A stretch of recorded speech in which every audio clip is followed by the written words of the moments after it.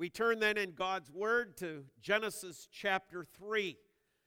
Genesis chapter 3. We read God's inspired Word as it has been breathed out to us.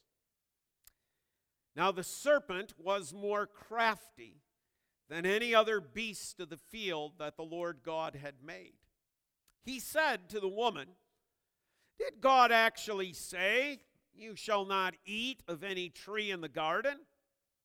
And the woman said to the serpent, "We may eat of the fruit of the trees in the garden, but God said, 'You shall not eat of the fruit of the tree that is in the midst of the garden, neither shall you touch it, lest you die.' The serpent said to the woman, 'You will not surely die. For God knows that when you eat of it, your eyes will be opened, and you will be like God, knowing good and evil.' So when the woman saw that the tree was good for food, and that it was a delight to the eyes, and that the tree was to be desired to make one wise, she took of its fruit and ate. And she also gave some to her husband, who was with her, and he ate. Then the eyes of both were opened, and they knew that they were naked. And they sewed fig leaves together and made themselves loincloths.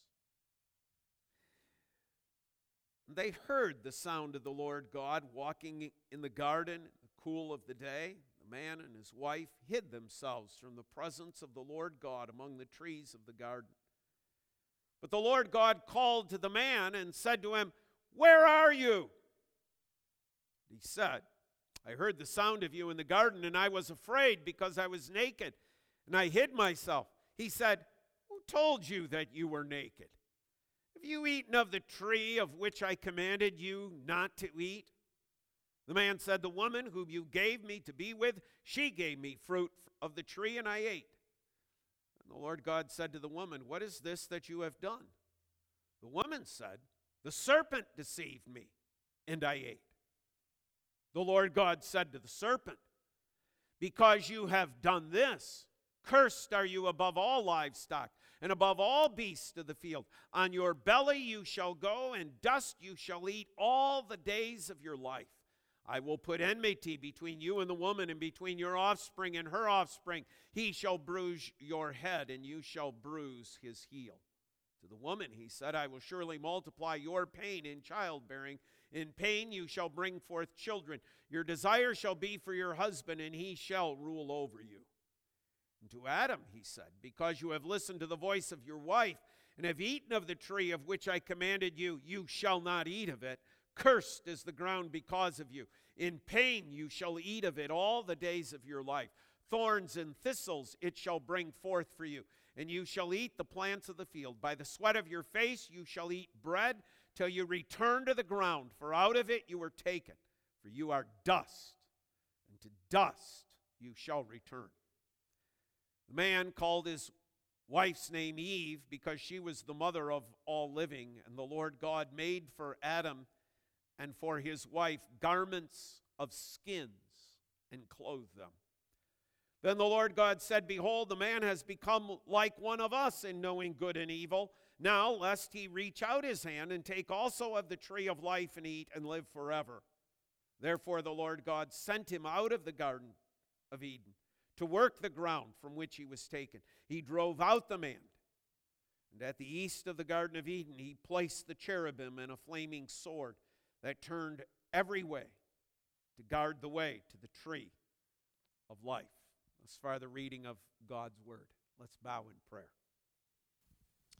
Lord God and Heavenly Father, we are once again grateful that we can sit here before you in the evening hour of this day, Father, waiting intently to hear the words that you have prepared for us to hear. Father, we do pray that you would grant Pastor Bob the clarity of mind and speech, and give him all that he stands in need of to deliver this message, that we might have open hearts and minds, that we might take it this week forward and be ever changed. In your Son's precious name, Jesus Christ, we pray. Amen. And amen. So what happened?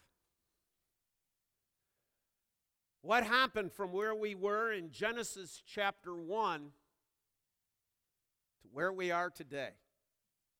Genesis chapter 1 we had, as we looked at this morning, the sea creatures being made, the air creatures being made, the land animals being made, man being made in the image of God, and God saying, it's very good. We have obedience of man and creature, fully complying with the commands that God gave. Peace, harmony, life, joy, all there. Blessing after blessing after blessing. Now we look around in our world today. We see disobedience. We see God's word laughed at, mocked, turned away from. We see the lesser creation, as Dr. Tim mentioned this morning, being worshiped rather than the Creator. We see all the impacts that brings according to Romans chapter 1. We see the violence, the death. We see the sin. What happened? What happened? Well, another creature got involved in the story. That's what happened. But before we get to Genesis chapter 3, we actually have to back up. I have to back up because God had given to man a specific command. Actually, he gave them two commands. Go back with me to Genesis chapter 2, verse 16. And the Lord God commanded the man, saying, You may surely eat of every tree of the garden. See, that's a command too. Adam, what can you eat? You may eat of any tree that's in this garden. You have the complete freedom to pick any one of these trees, except you may not eat of the tree of knowledge of good and evil. One specific tree they are commanded not to, yet when we go back and read about the creation of the vegetation, it is full.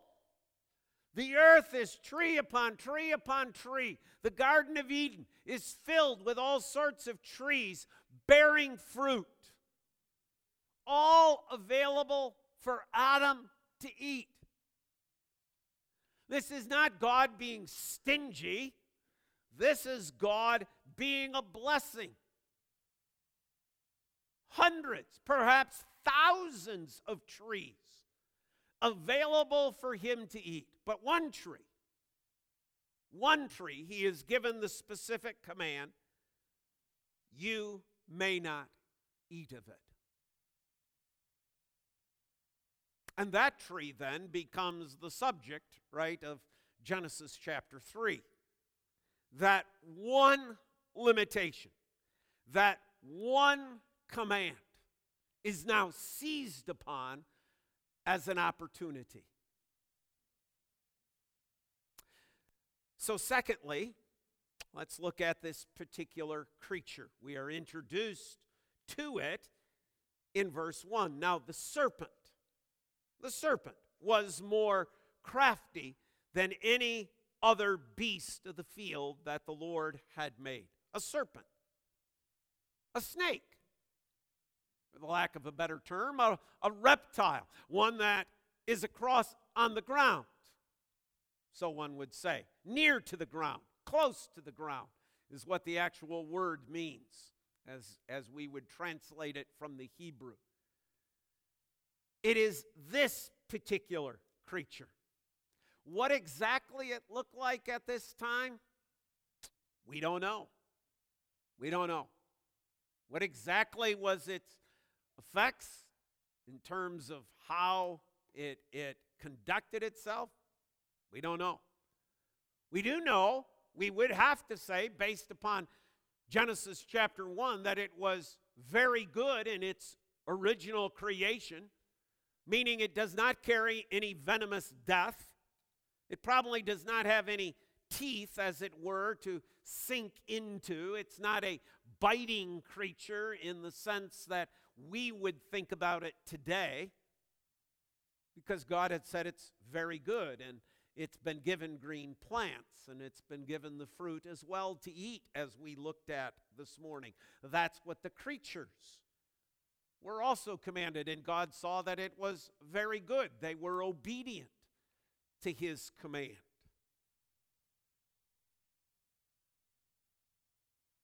But there is a word there that kind of throws us for a loop, right?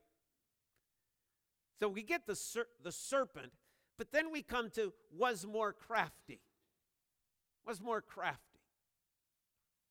And immediately that spurs questions in our minds, right? Because we generally have a negative connotation of the word crafty. But sometimes words don't necessarily imply in their original that idea that we attach to it. For example, okay, we just finished the holiday season, right? Okay, one of those trite little carols that oftentimes is sung is that little Deck the Halls, right? Fa la la la la, right? Anybody remember what one of the lines is that we don't sing anymore because of the culture in which we live in?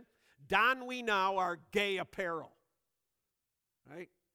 Because nobody uses the word gay anymore to mean glad. That's not the context. We have a negative context to the word gay. The word gay implies homosexuality.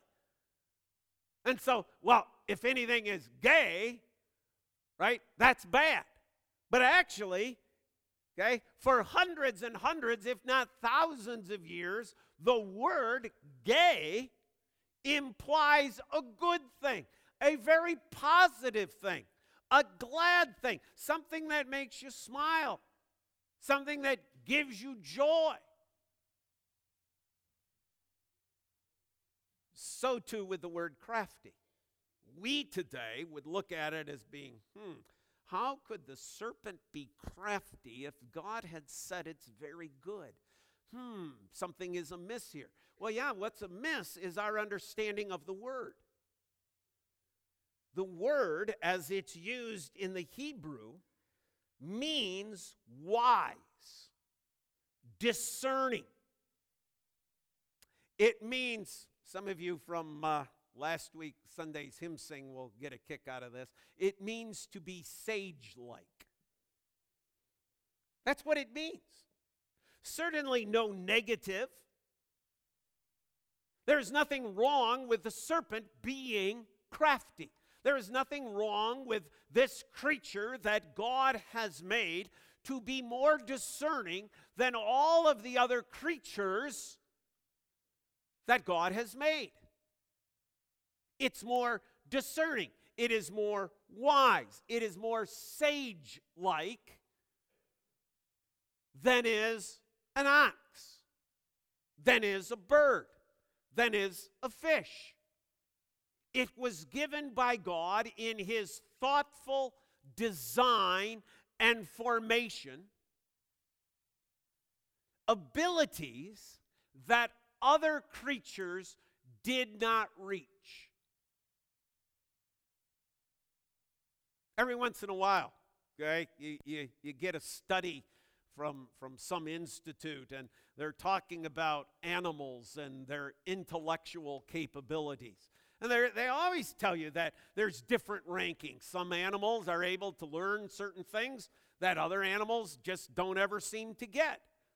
Some animals catch on quicker to things than others, right? There is some sort of abilities that some animals have that other animals do not have. That is all the verse is saying. That to the serpent was given an understanding in the sense of not a rational understanding, but a discernment that other animals, other creatures did not have.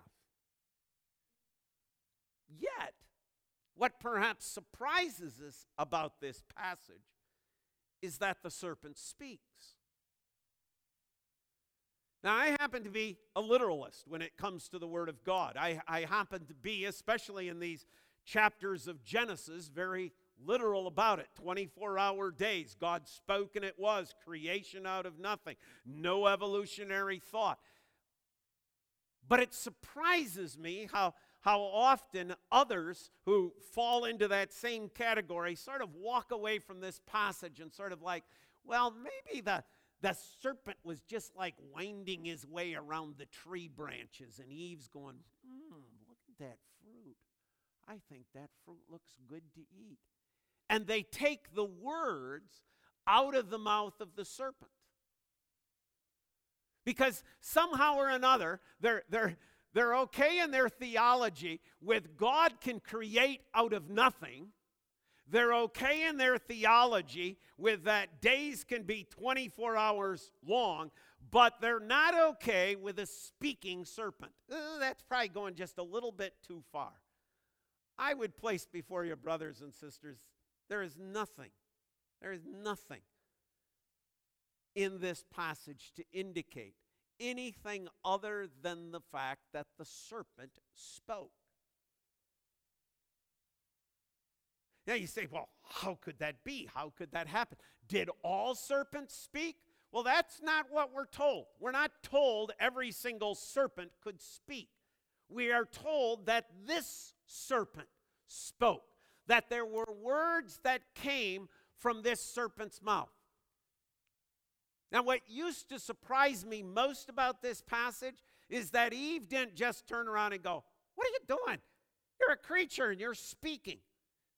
But then when you read the text, when you read the whole passage, when you read through Genesis chapter 2, something occurs to you. After God had created all of those creatures, what did he do? He brought them all to who? To Adam. Adam encountered every one of those creatures, and he gave to those creatures its name. Was Eve created yet? No. She is not yet formed. Because the passage goes on to tell us that for Adam, there was no helpmeet. So God caused a deep sleep to fall upon him, and from his side, from his rib, okay, literally his side, he forms Eve. Did Eve meet all of the creatures? No. The biblical text doesn't tell us that. Adam met all the creatures. Adam knew who all the creatures were. Adam was aware of all of the creatures, but not Eve. So the fact that one of these creatures could speak, so be it. She hadn't met them all. She hadn't been in Adam's position, you see, where all of these creatures came and he's looking for some partner of some sort, and that's just not happening. It's just not taking place. But Eve has not had that experience of Adam. So the fact that she encounters now, upon this day, a speaking serpent is not a reason for us to go, well, she doesn't act in shock. Why not? She hadn't been there when all the animals were named. She doesn't know what all the animals are capable of. She is not aware of that. That was Adam. That's why when we look at this in the context of the New Testament, this all falls on Adam's shoulders. The responsibility of what is taking place at this moment in time is all Adam's responsibility. Right? We'll come back to that in a few minutes. The serpent was crafty, and it spoke. Not a lure, not just some internal feeling that is created, but the serpent speaks.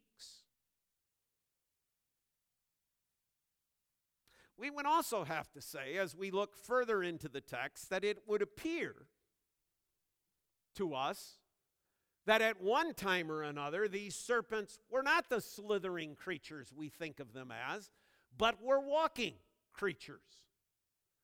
Else, what good does it do for God to say, hey, for the rest of your existence, you're going to crawl on your belly and eat dust? The serpent could have said, I'm doing that right now. What's the big deal? Where's the curse? That brought about a change, a distinction.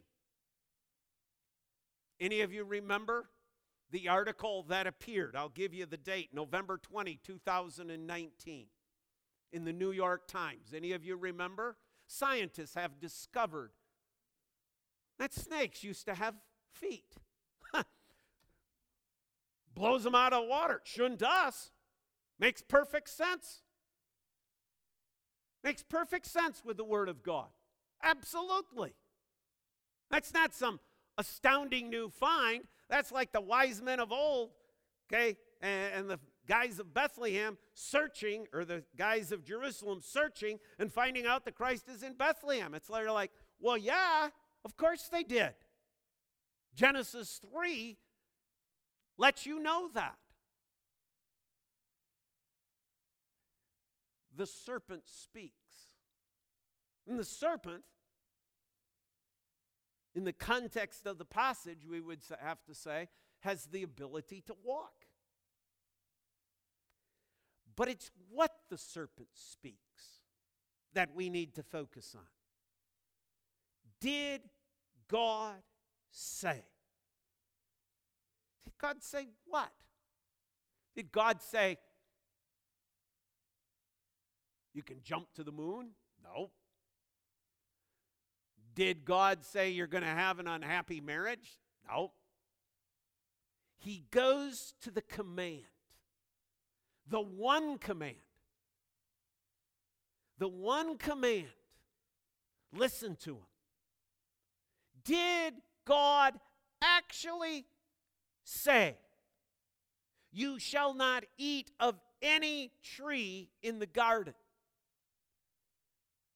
Now, do you see why I went back to what the command was?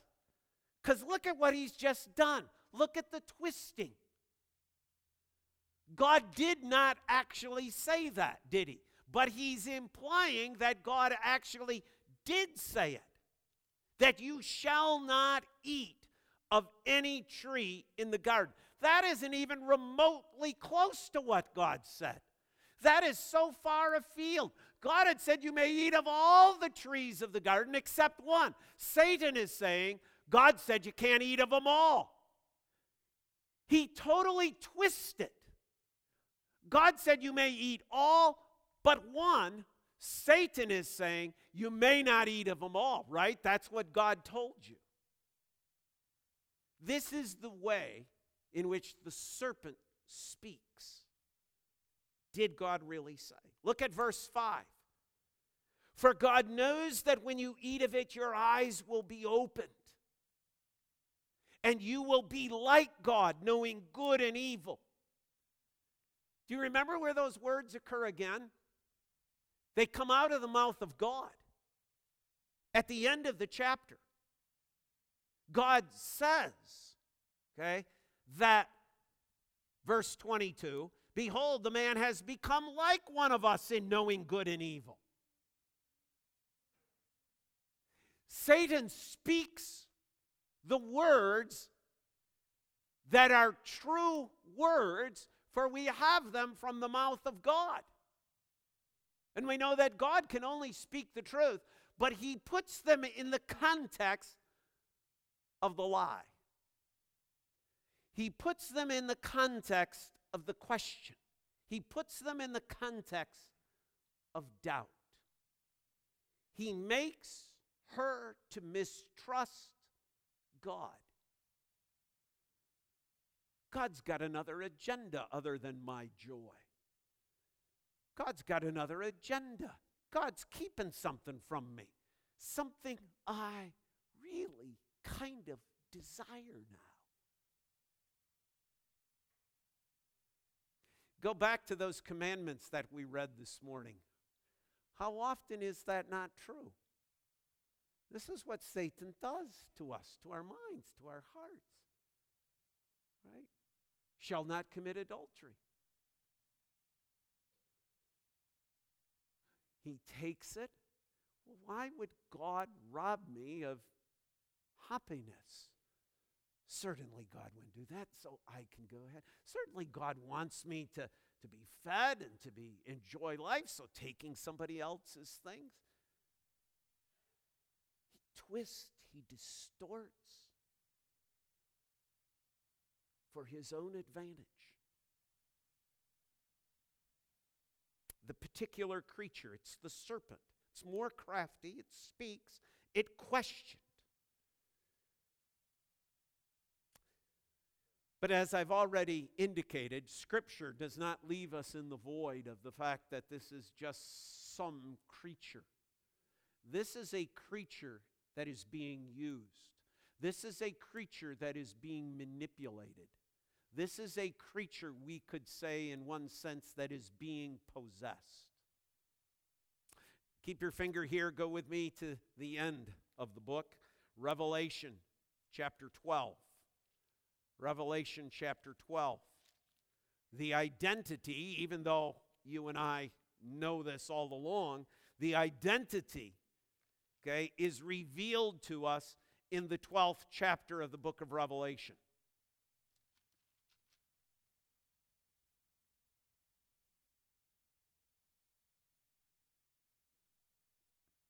Revelation chapter 12, go down to verse 7. Now war arose in heaven, Michael and his angels fighting against the dragon, and the dragon and his angels fought back, but he was defeated, and there was no longer any place for them in heaven, and the great dragon was thrown down, that ancient serpent, who is called the devil and Satan, the deceiver of the whole world, was thrown down to the earth, and his angels were thrown down with him. We read it again in Revelation chapter 20, verse 2. The same idea. Paul in 2 Corinthians expresses that same connection between the serpent and Satan. Now, I tell you nothing new when I tell you that, right? It's like, well, of course, even in the midst of preaching the sermon, it gets interjected. It's hard to think of the serpent without Satan. Yet, we have to understand that the serpent is being used by Satan for purposes. But that once again backs us up, right? That once again has to remind us of the fact, whoa, something else has happened here, hasn't it? Between where we were in Genesis 1 and the events of Genesis 2, and now Genesis chapter 3, if the serpent, this creature of God's, made upon his command, is now being used by Satan, the deceiver, something else has happened between those chapters. And the answer is yes. Satan has risen up in an uprising. Now, the point of our message today is not to go into detail to that, but let me give you the passages that you need to consult. Isaiah chapter 14, verses 12 through 15. Ezekiel chapter 28, verses 11 through 19. And I would place before you as well Revelation chapter 12, which I believe is simply retelling us the story of the fall of Satan between Genesis 1 and 2 and Genesis 3. We know from Scripture, from those passages that I gave to you, Satan, Lucifer as he was referred to, rose up in pride over that which God had done. For some reason, okay? For some reason. And it would appear it is the creation of man. That when man is given the place of dominion over everything, this is what infuriates Satan, and his pride, his arrogance gets the best of him, which leads to the rebellion and the fall. Now, Satan is seeking to undo man's image bearer. That's why he makes use of the serpent. The most crafty, the most wise, the most sage-like, the most discerning of all of God's creatures. He makes use of the creature that it would be the least likely to be used by him. Probably never thought about it that way, did you? Probably always thought, oh, he picked a snake because snakes are horrible creatures. Yes, they are, by the way. Okay? But that's not why he chose the serpent. He chose the serpent because the serpent is a creature of great discernment. And through that creature now, Satan deceives. Which brings us to the third point, which is very simple, the sinful act. She ate, he ate. Verse 6 tells us. Verse 6 also informs us of Genesis chapter 3 that Adam is with her. He's not off somewhere else in another part of the garden. He's standing right there. He could have stopped the whole thing, but he does not perform the responsibilities, the God-given responsibilities that were given to him as the head of that home. He allowed this to take place. He allowed his wife to take and eat, even though Genesis 3 clearly tells us he's standing right there. That is why the New Testament places upon Adam the responsibility of this sin. It is his responsibility. He was the one that God had placed in ultimate dominion over the creation. He was the one who should have said, "No, Eve, we will not listen. No, I will not take." But he fails. They sin. The result of which is a realization of sin. They knew they were naked. Okay, their eyes are open. Yes, they knew good and evil. They knew their own evil. There is shame. There is guilt. There is awareness. There is judgment. And there is condemnation. They hid from God. But in this passage, once again, grace emerges so beautifully. And it emerges in three ways. One, God comes to visit. God doesn't just throw up his hands and say, well, that's it. Experiment over. Man failed. Let's just destroy the whole thing and start over. Let's wait and see if man comes and begs for forgiveness. Let's see if this creature that I have made, that I gave my image to, comes to his senses and at least calls out to me. It was never going to happen. They hid. They hid. But God comes. God comes to visit. God seeks them. Where are you? Where are you? Where are you? God desires still a relationship. Oh, how gracious of God. See, our brother Tim this morning in the Christianity Explored class told us that there are two things that we have to start with evangelism. One is the knowledge of man, and secondly, the knowledge of sin. See, if we don't start here, if we don't explain to people why we're in the mess we're in, they'll never see the need of a Savior. This explains life today. This explains their life. This explains your and my lives. It's all right here. But here's the beauty. God comes. God is the going God. God is the God who goes. It's not just Jesus who commands, go ye into all the world. It is Jesus who came. It is Jesus who went. It is Jesus who comes to us sinners. It is God who comes to his creatures here, to Adam and Eve. In their sin, God comes in his grace. Where are you? Giving them the opportunity to come clean. Secondly,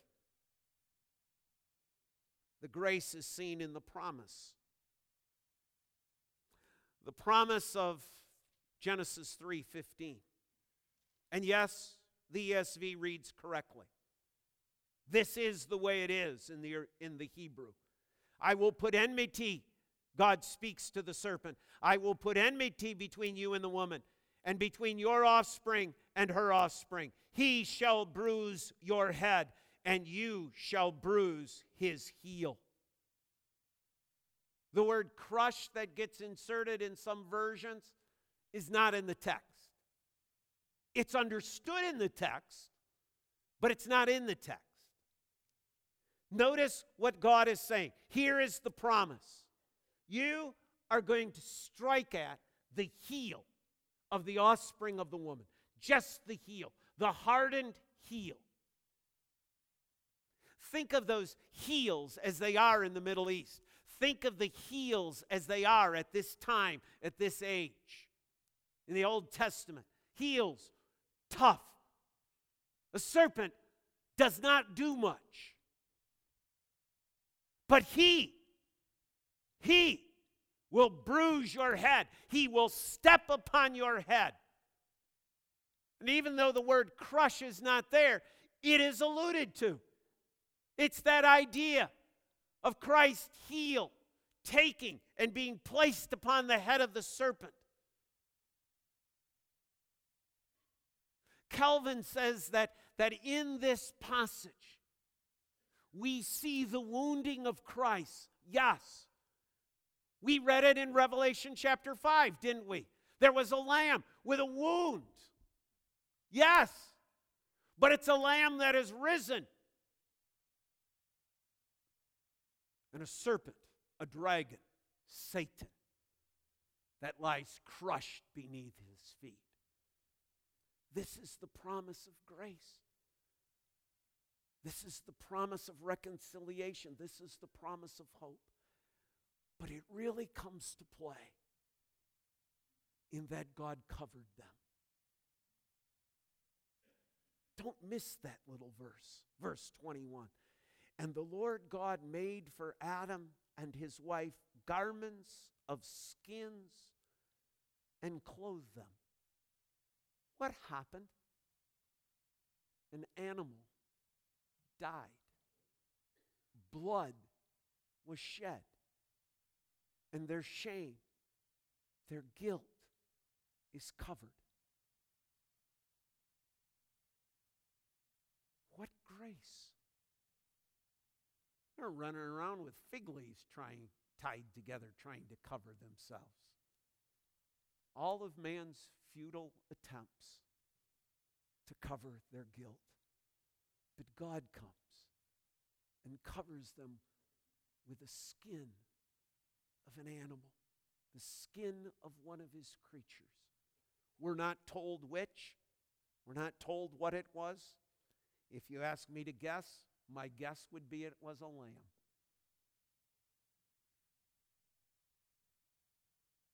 A lamb that takes away the sin of the world. God created these sheep, these lambs, to be a picture, to be a reminder to us